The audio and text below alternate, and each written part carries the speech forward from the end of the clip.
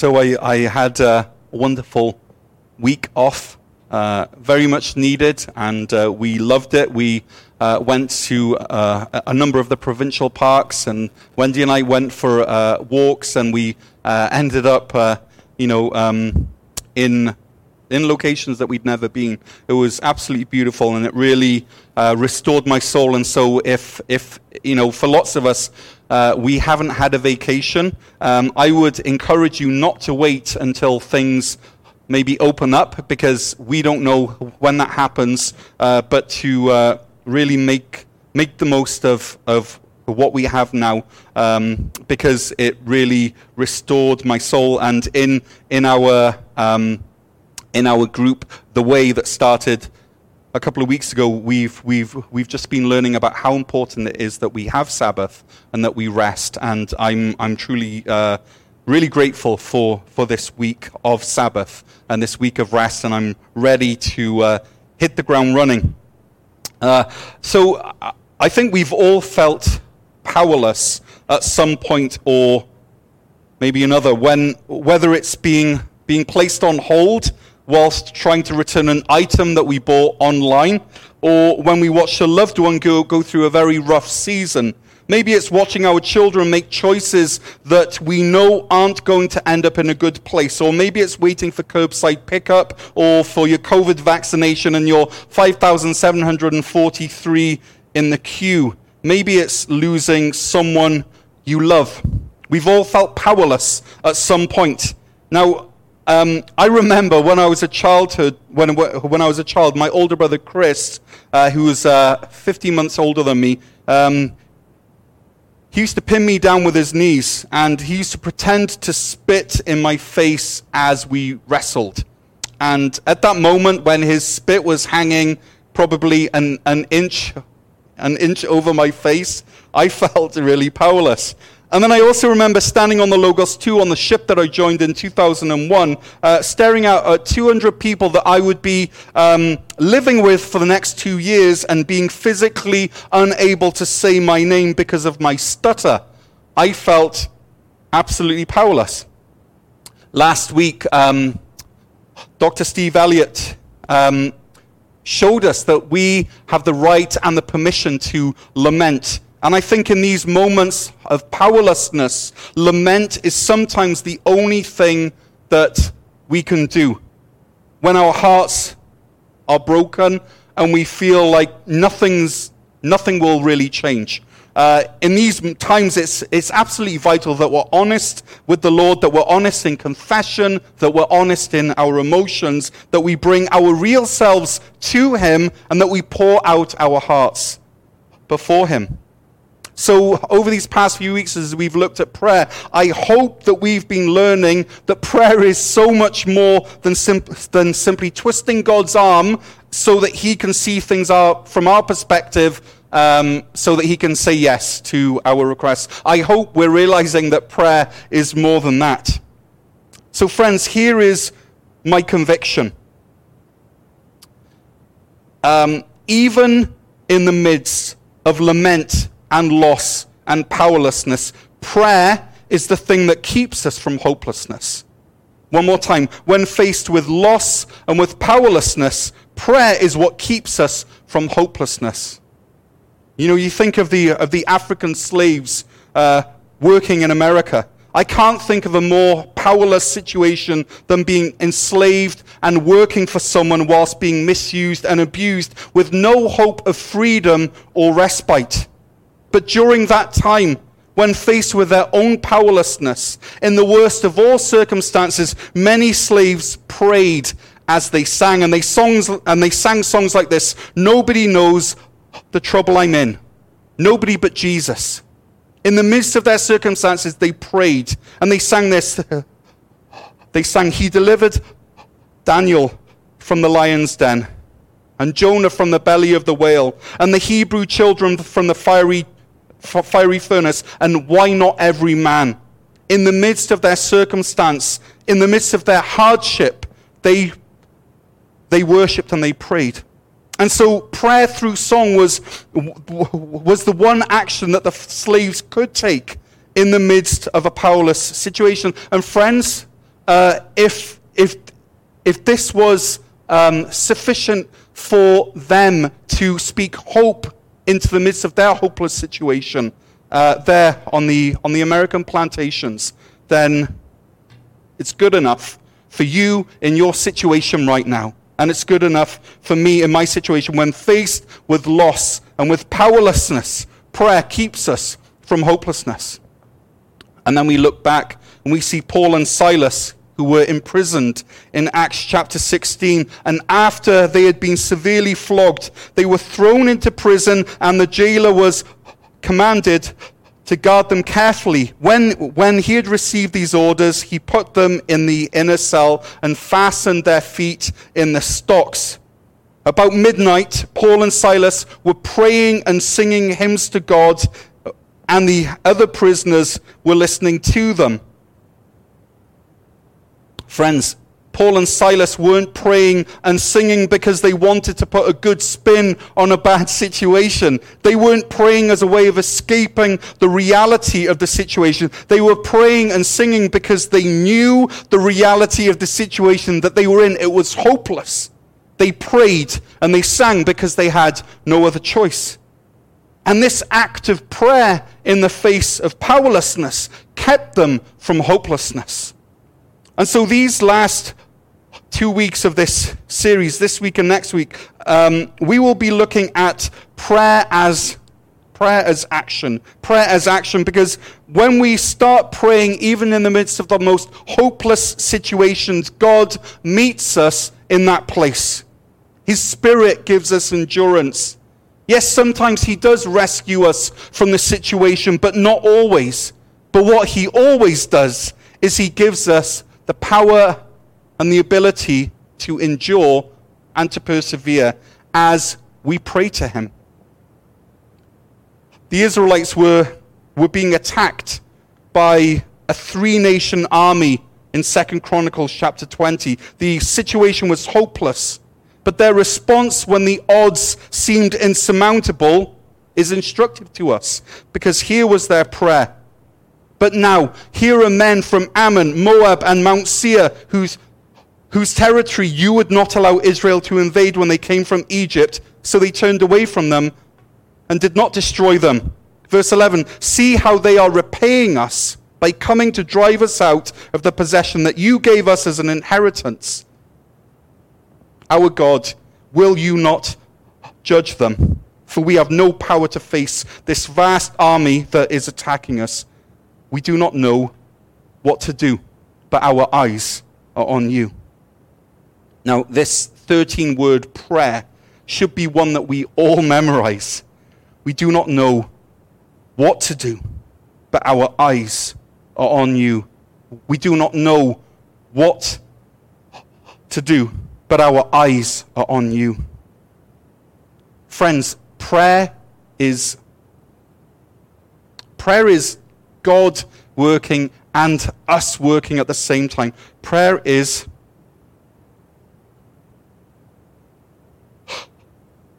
synergy. We work with God. Now, we aren't equal partners. God is the major partner, and we're the little partner. It's like a big brother and a little brother. You know, the little brother's having a hard time at school. He can do nothing, but what he can do is he can tell his big brother, and then the big strong brother comes along, and he cares about what the little brother cares about, and he can do something about it. Synergy. Now the word synergy is from this Greek word son, and the Greek word ergon. And son means, and so when you put son and ergon together, you have this word synergy, working together, literally working together. And that's what happens when we pray. We pray in faith, that is our action. And God answers in faithfulness, that is God's action. Synergy. Now this morning we will be looking at God's part in the synergy of prayer, at how prayer invites God's action. Next week, we will look at how prayer is our action. But this morning, our main thought is this, that prayer invites God's action. We do not know what to do, but our eyes are on you. But first, let's look at two things that we are powerless to change. Because if we don't realize our powerlessness, then we'll never ask God to get involved.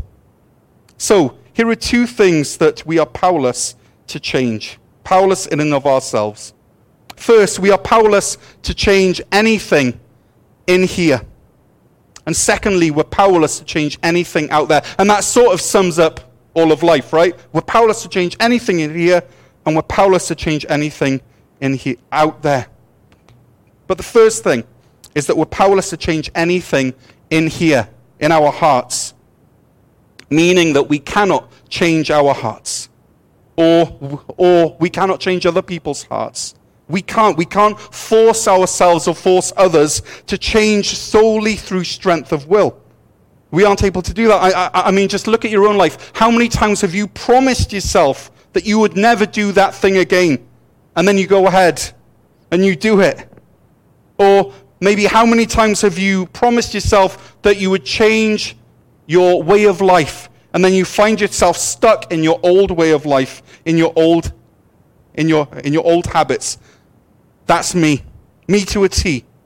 Right? So when it comes to spiritual things, when it comes to eradicating sin, if we're trying to change anything in our own human nature by our own effort, it's a waste of time. We want to pray more. We want to sin less. We want to exercise more. We want to be kinder. We want to be more generous. We want to watch less TV, etc., etc., etc., and we keep on failing. Why is this? Because without God's resurrection, life-altering power, we can do nothing. We are powerless to change anything in here. And the prophet Elijah knew that. The nation of Israel was at a crossroads. They weren't sure whether to follow Baal or whether to follow Yahweh. And the prophet Elijah knew that he could not change people's hearts. And so we read this in 1 Kings chapter 18. It says Elijah went before the people, and he said, "How long will you waver between two opinions? If the Lord is God, follow him, but if Baal is God, follow him." But the people said nothing. The people said nothing. They were silent. They said nothing. Maybe their hearts were hard, or maybe they were so torn between these rival gods in their lives that they were stuck. And they couldn't say anything because they had no answer. And that's absolutely true of us, right? Is that when we have these rival gods in our lives, these two rival principles at work, we become stuck and we can say nothing. And the prophet Elijah knew this. He knew that he could not convince them, to follow God or to choose God. He was absolutely powerless. But there was one thing that he could do in the midst of that powerlessness that could rescue him from hopelessness. And that was that he could pray, and in response to the prayer, he could act in obedience. So he is Yahweh's representative, and the prophets of Baal set up two rival altars, one here and one there. And the challenge was, whichever altar lit on fire without human involvement was the true God. And so is the prophet Elijah, and he soaks his in water because he wants the people to know beyond shadow of a doubt that God is God. And so he sets the bar of proof high. Now if it was me, I probably would have helped God along with a bit of lighter fluid, but not Elijah. You have to remember that he's facing a nation who are silent, who are saying nothing, who are rebellious, and they're torn, and they're not sure. And he's facing an army of 400 false prophets who are going crazy with knives and all sorts of stuff. He's facing a literal trial by fire. And so what does he do? What's his response? Maybe he preaches a sermon like I am now, one that pulls at the heartstrings. Or maybe he creates a meme or a TikTok video, just to get people thinking. Or maybe he exegetes scripture very well. Or maybe he talks to the leaders of Israel, hoping to get them to rethink, and then their rethinking would maybe trickle down into the general population. Maybe he does that. But he doesn't. Why? Because he's absolutely powerless. There's nothing he can do. He knows that when it comes to issues of the heart, internal issues in here, he can do nothing. He's powerless. And so he prays. And this is his prayer from 1 Kings 18, verse 36. He says, Lord, the God of Abraham, Isaac, and Israel, let it be known today that you are the God in Israel, that I am your servant, and I've done all these things at your command. Answer me, Lord, answer me, so that these people will know that you, Lord, are God, and that you are turning their hearts back again. He knew that he could not change people's hearts. He knew that the only one who could do this was God himself. And in expressing his own powerlessness through prayer, he accessed the greatest power in the universe. And that's what prayer does, friends. It opens the door into God's power. And so how does this particular moment on Mount Carmel, this episode in Israel's story, end? Well, it says in verse 39 of 1 Kings 18, when all the people saw this, they fell prostrate and they cried, the Lord, he is God, the Lord, he is God. When that fire fell, they fell. They went from indecision, from rebelliousness, from split hearts, from saying nothing to crying out on their faces, the Lord, he is God. And what was the change agent? Well, it was this humble prayer from the prophet Elijah. Answer me, Lord. Answer me, that these people will know that you, Lord, are God, and that you are turning their hearts back again. But that's another prayer that's worth memorizing. When we're powerless to change anything in here, in the matter of the heart, whether it's a person, yourself, or a nation, we pray, I do not know what to do, but my eyes are on you.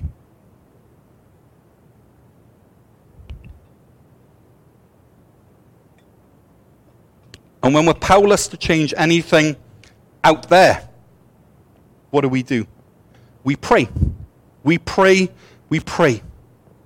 And so we look at Israel and Gaza right now, and we look at Mali, and we look at Myanmar, and we look at North Korea, and we look at the Uyghur Muslims in China, and we look at these big global things, and we feel absolutely powerless. We feel totally powerless. What can we do?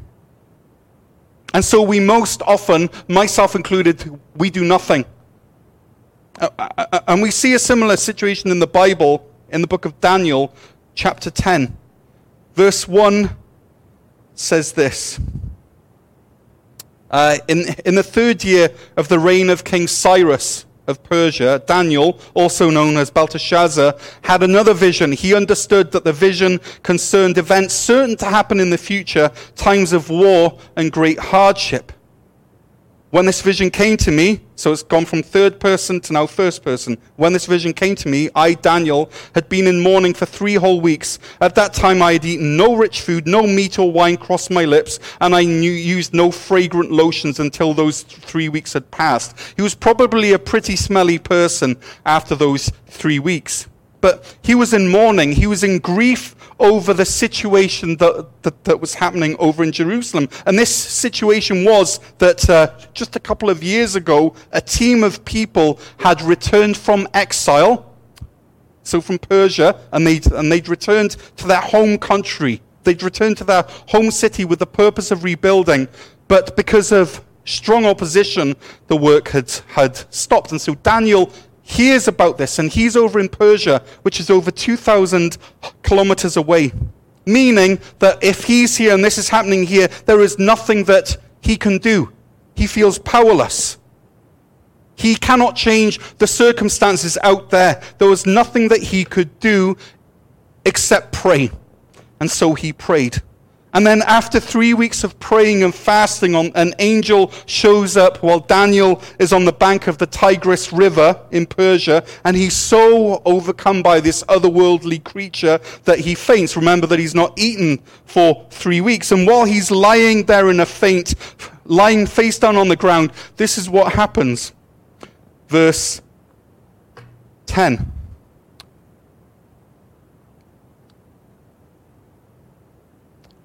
Says, just then, a hand touched me and lifted me, still trembling, to my hands and knees. And the man said to me, Daniel, you are very precious to God. So listen carefully to what I have to say to you. Stand up, for I have been sent to you. When he said this to me, I stood up, still trembling. Then he said, don't be afraid, Daniel. Since the first day you began to pray for understanding and to humble yourself before your God, your request has been heard in heaven. I have come in answer to your prayer. But for 21 days, okay, that's the time that he was fasting and praying, right? But for 21 days, the spirit prince of the kingdom of Persia blocked my way. Then Michael, one of the archangels, came to help me, and I left him there with the spirit prince of the kingdom of Persia. Now I am here to explain what will happen to your people in the future, for this vision concerns a time yet to come. And then in verse 20, a few verses later, soon, this is the angel speaking, soon I must return to fight against the spirit prince of the kingdom of Persia, and after that, the spirit prince of the kingdom of Greece will come. How is that linked with our prayers? Well, simply this, because the angel came in response to Daniel's prayer, right? This is how it worked.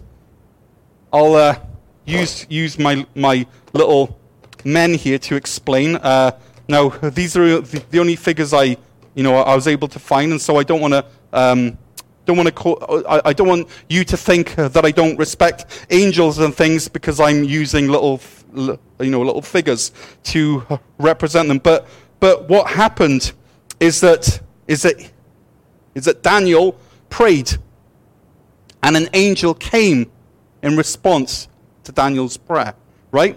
That's clear. So God says to this angel, I've heard Daniel's prayer. Now you should go. You should hustle.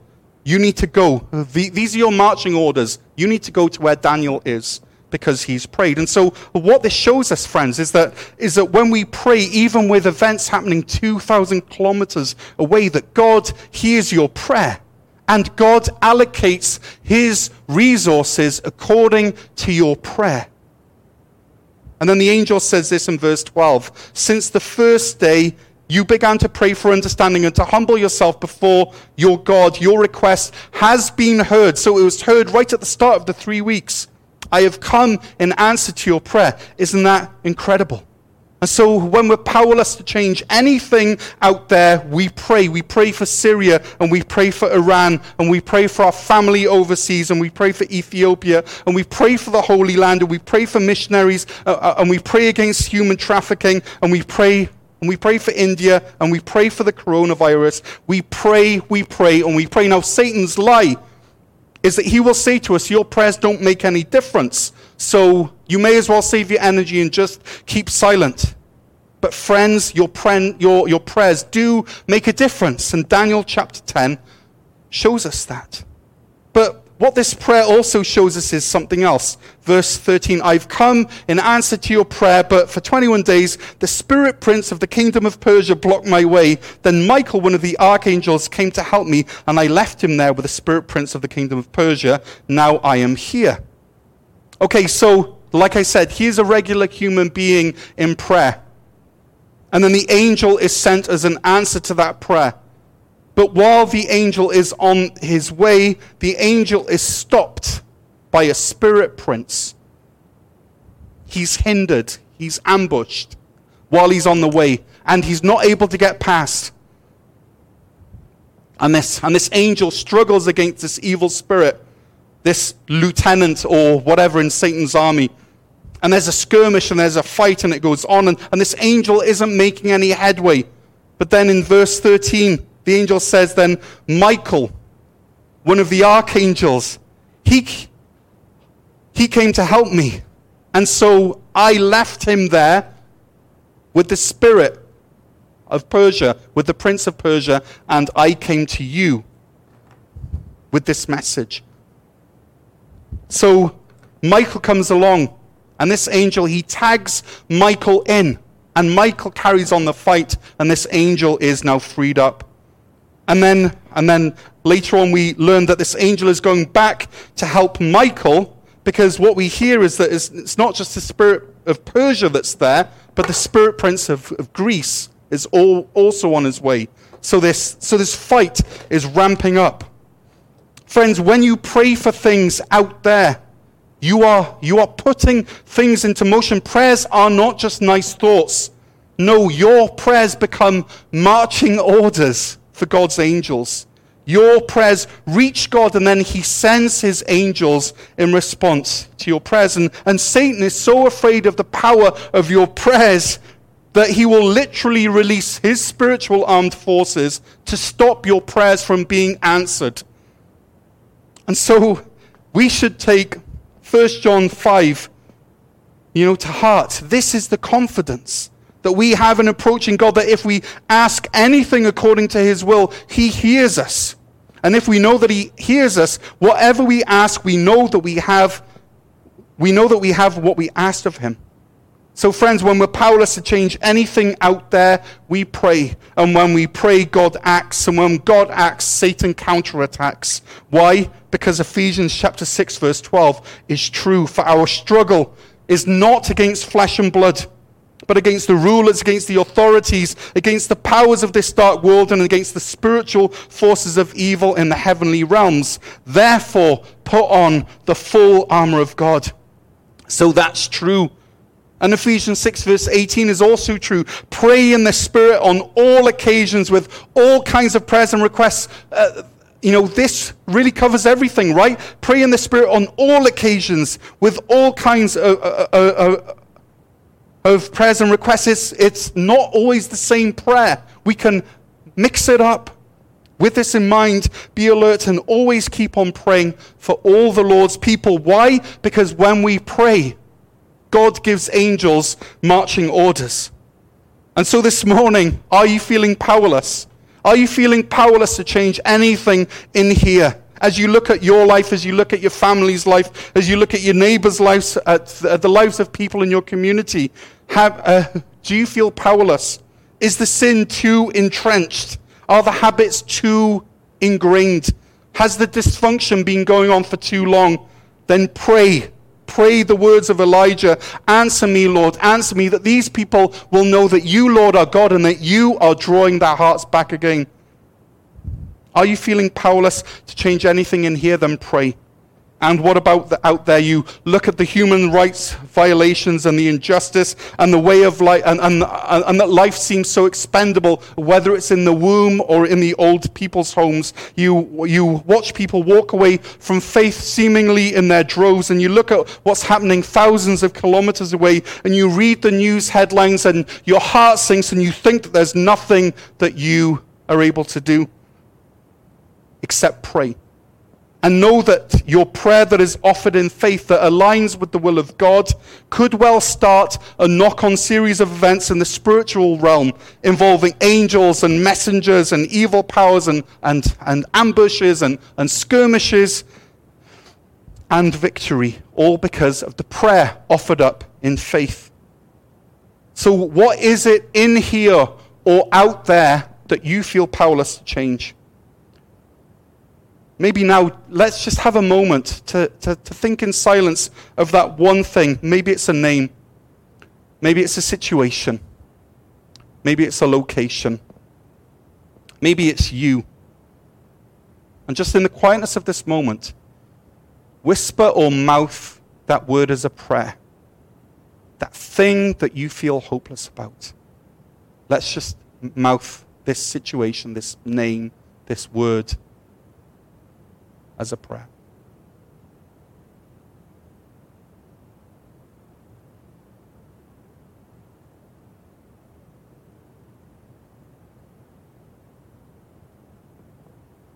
Answer me, Lord.